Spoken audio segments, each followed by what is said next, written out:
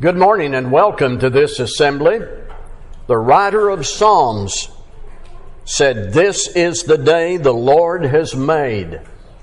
Let us rejoice and be glad in it." You know, even if you're exhausted, you're not feeling well, you're working on trying to move away from a negative state of mind, get your attitude better adjusted, grapple with disappointments and annoyances. This ought to be the healthy state of mind God's people have every day. Me and you. This is the day the Lord has made. Let us rejoice and be glad in it. There are times when this is challenging, difficult, but our state of mind should return to this setting in those challenges. This is the day the Lord has made. Let us rejoice and be glad in it. There are the burdens of the day, the reality of earthly existence, but part of the total answer to that is right here. This is the day the Lord has made. Let us rejoice and be glad in it. I want to talk to you this morning about joy. The New Testament affirms this is one of the blessings of being a Christian. In the Bible, there are examples and warnings and commands and convictions and rebuke. But as we let all of that truth sink in and change us and guide us, there is also this benefit, the joy of being a Christian. It occurred to me not long ago in the opening chapters of Philippians, 1 Peter, James, and Colossians. The Holy Spirit gave the writers this little word, joy. And that ought to mean something to me.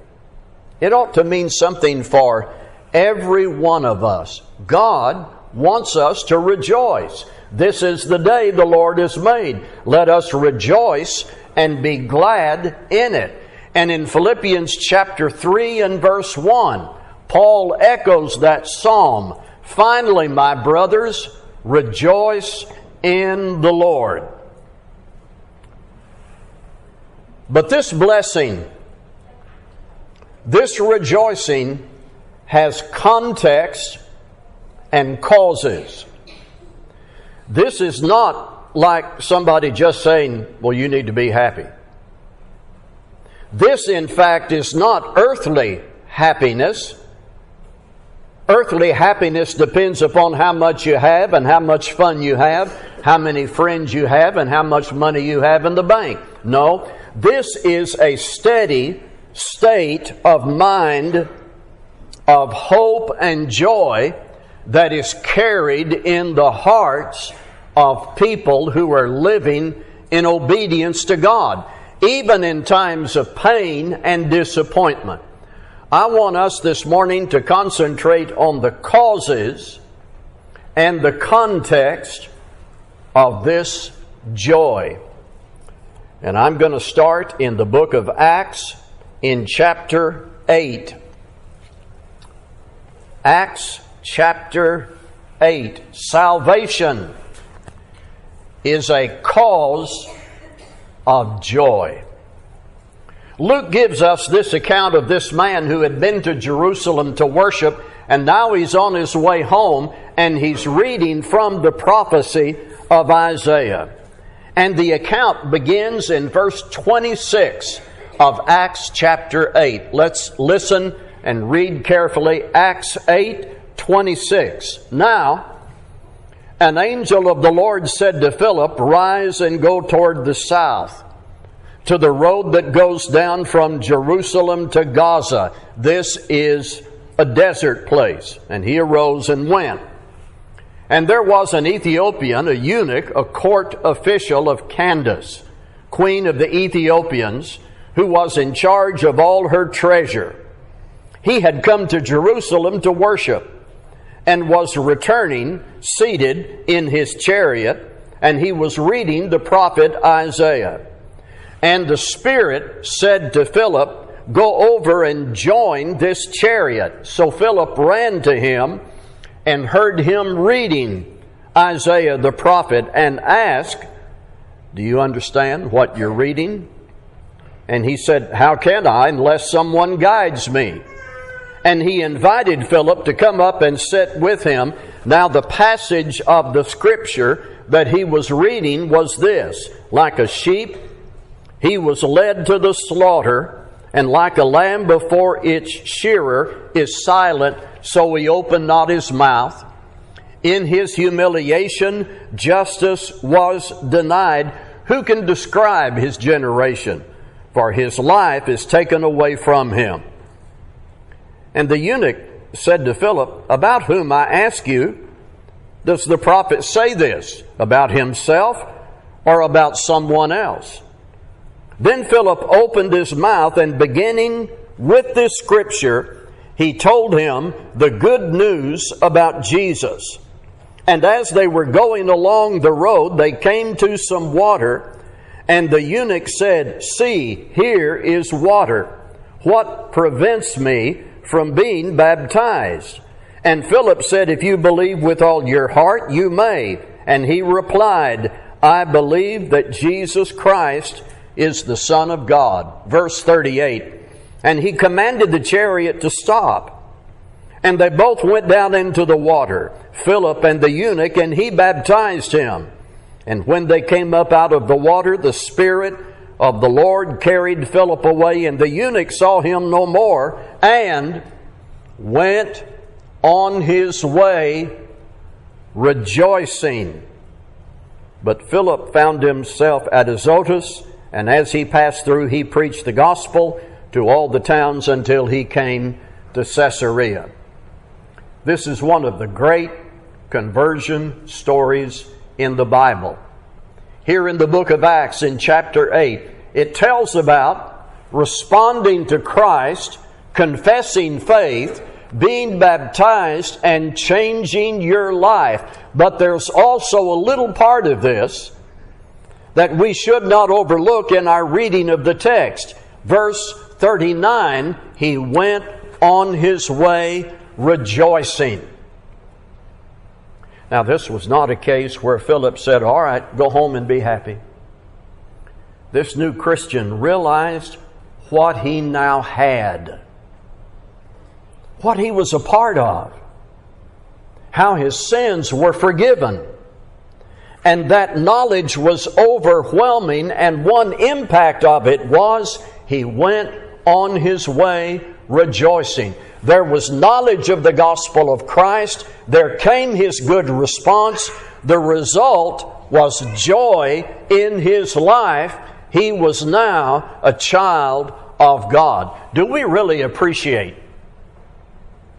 what it means to be saved? To have access to God through Jesus Christ, to be able to serve God every day, to follow Jesus Christ and form character that is pure and effective.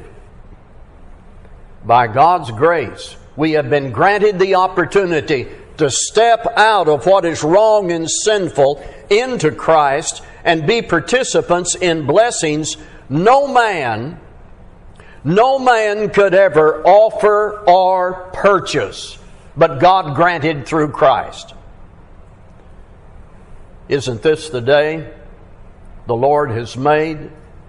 Shouldn't we rejoice and be glad in it that we have salvation in Christ? People in good relationship with God through Christ have the greatest reason ever to rejoice. And that joy can literally crush despair and protect us against fear. The context and causes of joy. Hope. Romans chapter 5. Listen to Paul in the Roman letter chapter 5. Previous to chapter 5, Paul has outlined man's problem and God's solution. Man's problem is sin. God's solution is the gospel of Christ. Now, when we receive what God offers in Christ, Paul says we are justified by faith. The activity of our faith in Christ, that response to the gospel means we are justified by faith. What do we have? What do people justified by faith have? Listen, please, in Romans 5. Therefore, since we have been justified by faith. Were you in the Bible class this morning? We were looking at that phrase in Galatians chapter 3. Now, what do we have? Therefore, since we have been justified by faith, we have peace with God through our Lord Jesus Christ.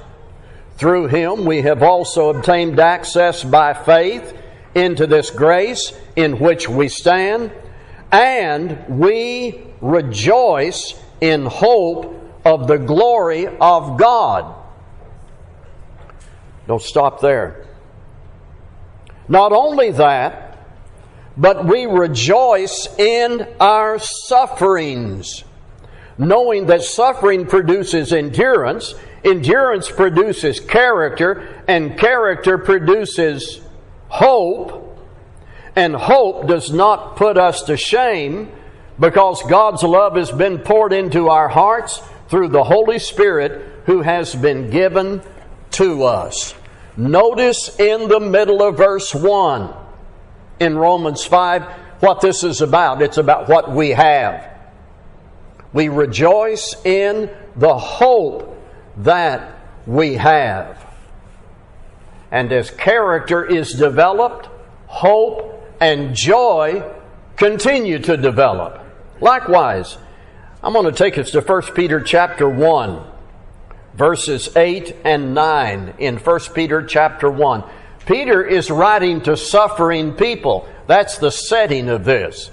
He's writing to people who had no earthly reason to rejoice. They had a heavenly reason to rejoice. Verses 8 and 9, 1 Peter 1.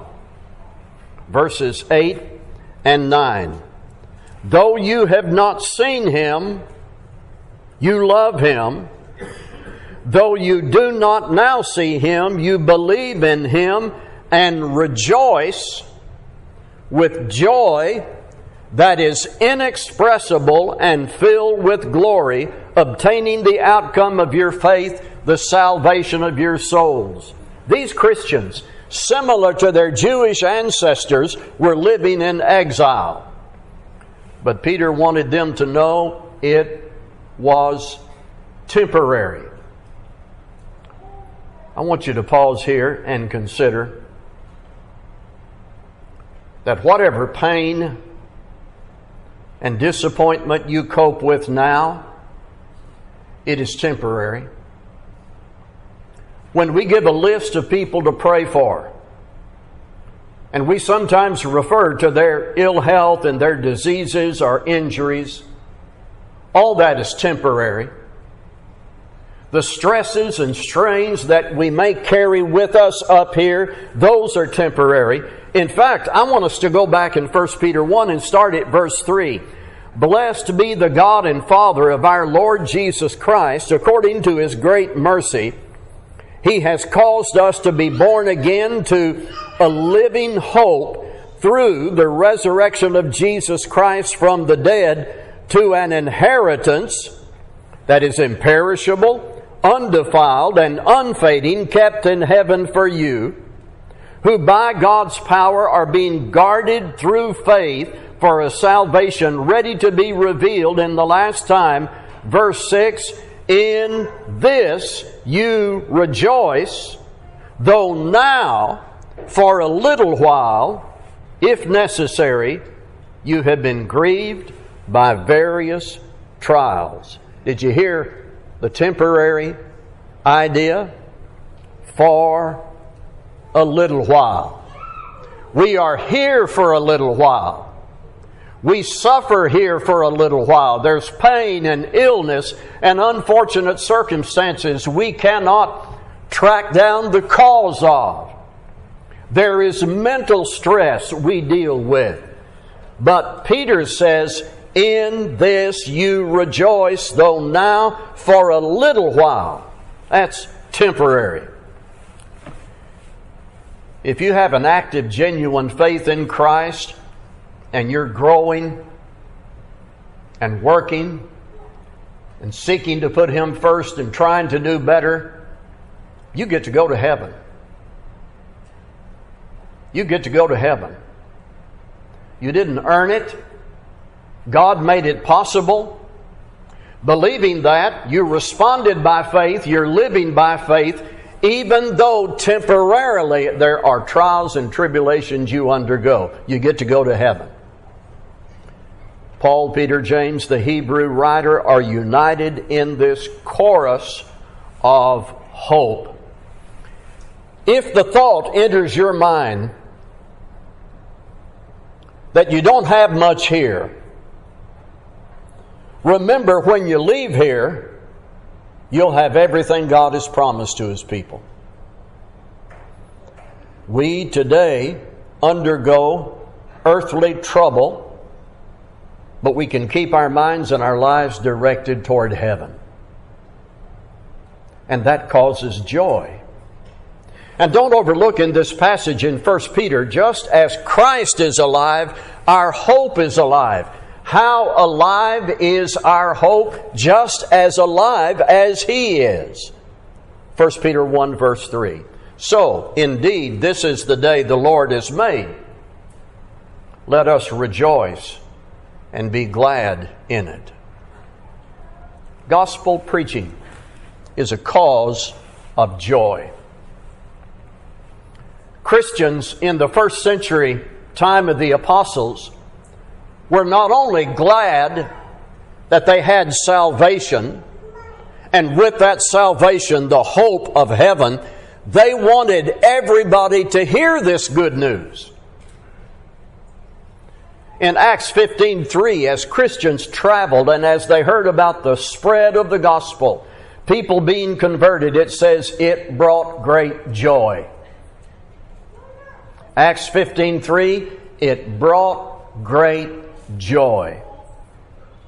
The gospel was being spoken and written and circulated, sometimes in very unexpected places.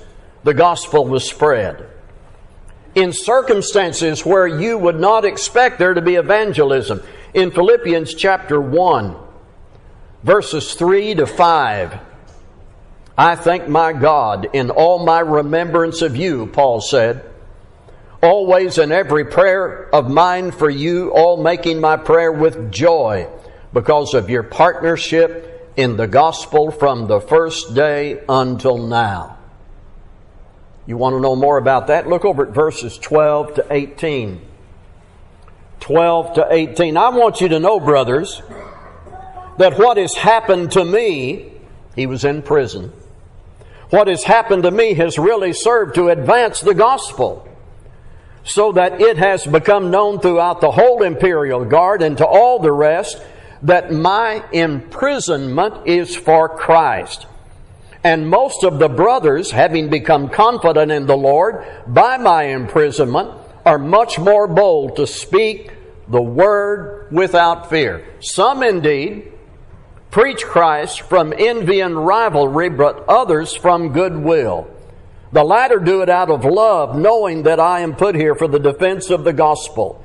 The former proclaim Christ out of selfish ambition, not sincerely, but thinking to afflict me in my imprisonment. What then? Only that in every way, whether in pretense or in truth, Christ is proclaimed, and in that I rejoice.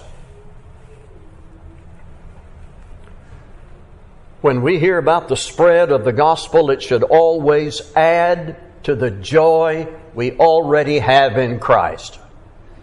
We ought to be participants in the spread of the good news, praying for the spread of the good news, rejoicing that we can spread the good news, and rejoicing on top of that when one responds. Causes of joy. The joy of others.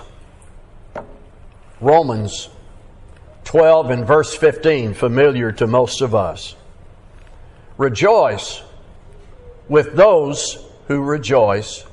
Mourn with those who mourn. When I observe your joy, it creates joy in me. It enhances the joy I already have because of my relationship with God and because the gospel is being preached. But when I observe your joy, it helps me. It serves me. Goodwill, generosity, pleasant greetings, worshiping together, singing together, praying, spiritual family, hearing that our brothers and sisters are doing better, are doing well, witnessing spiritual growth. This can be the fuel and motive to sustain and grow our joy, so that in our association with one another, we can be made to say over and over again, "This is the day the Lord has made. Let us rejoice and be glad." To conclude, I want to take you back to 1 Peter 1, and there's a little part of it I want to emphasize in closing. 1 Peter chapter 1. The question would come up after we review the causes and context of joy in the New Testament.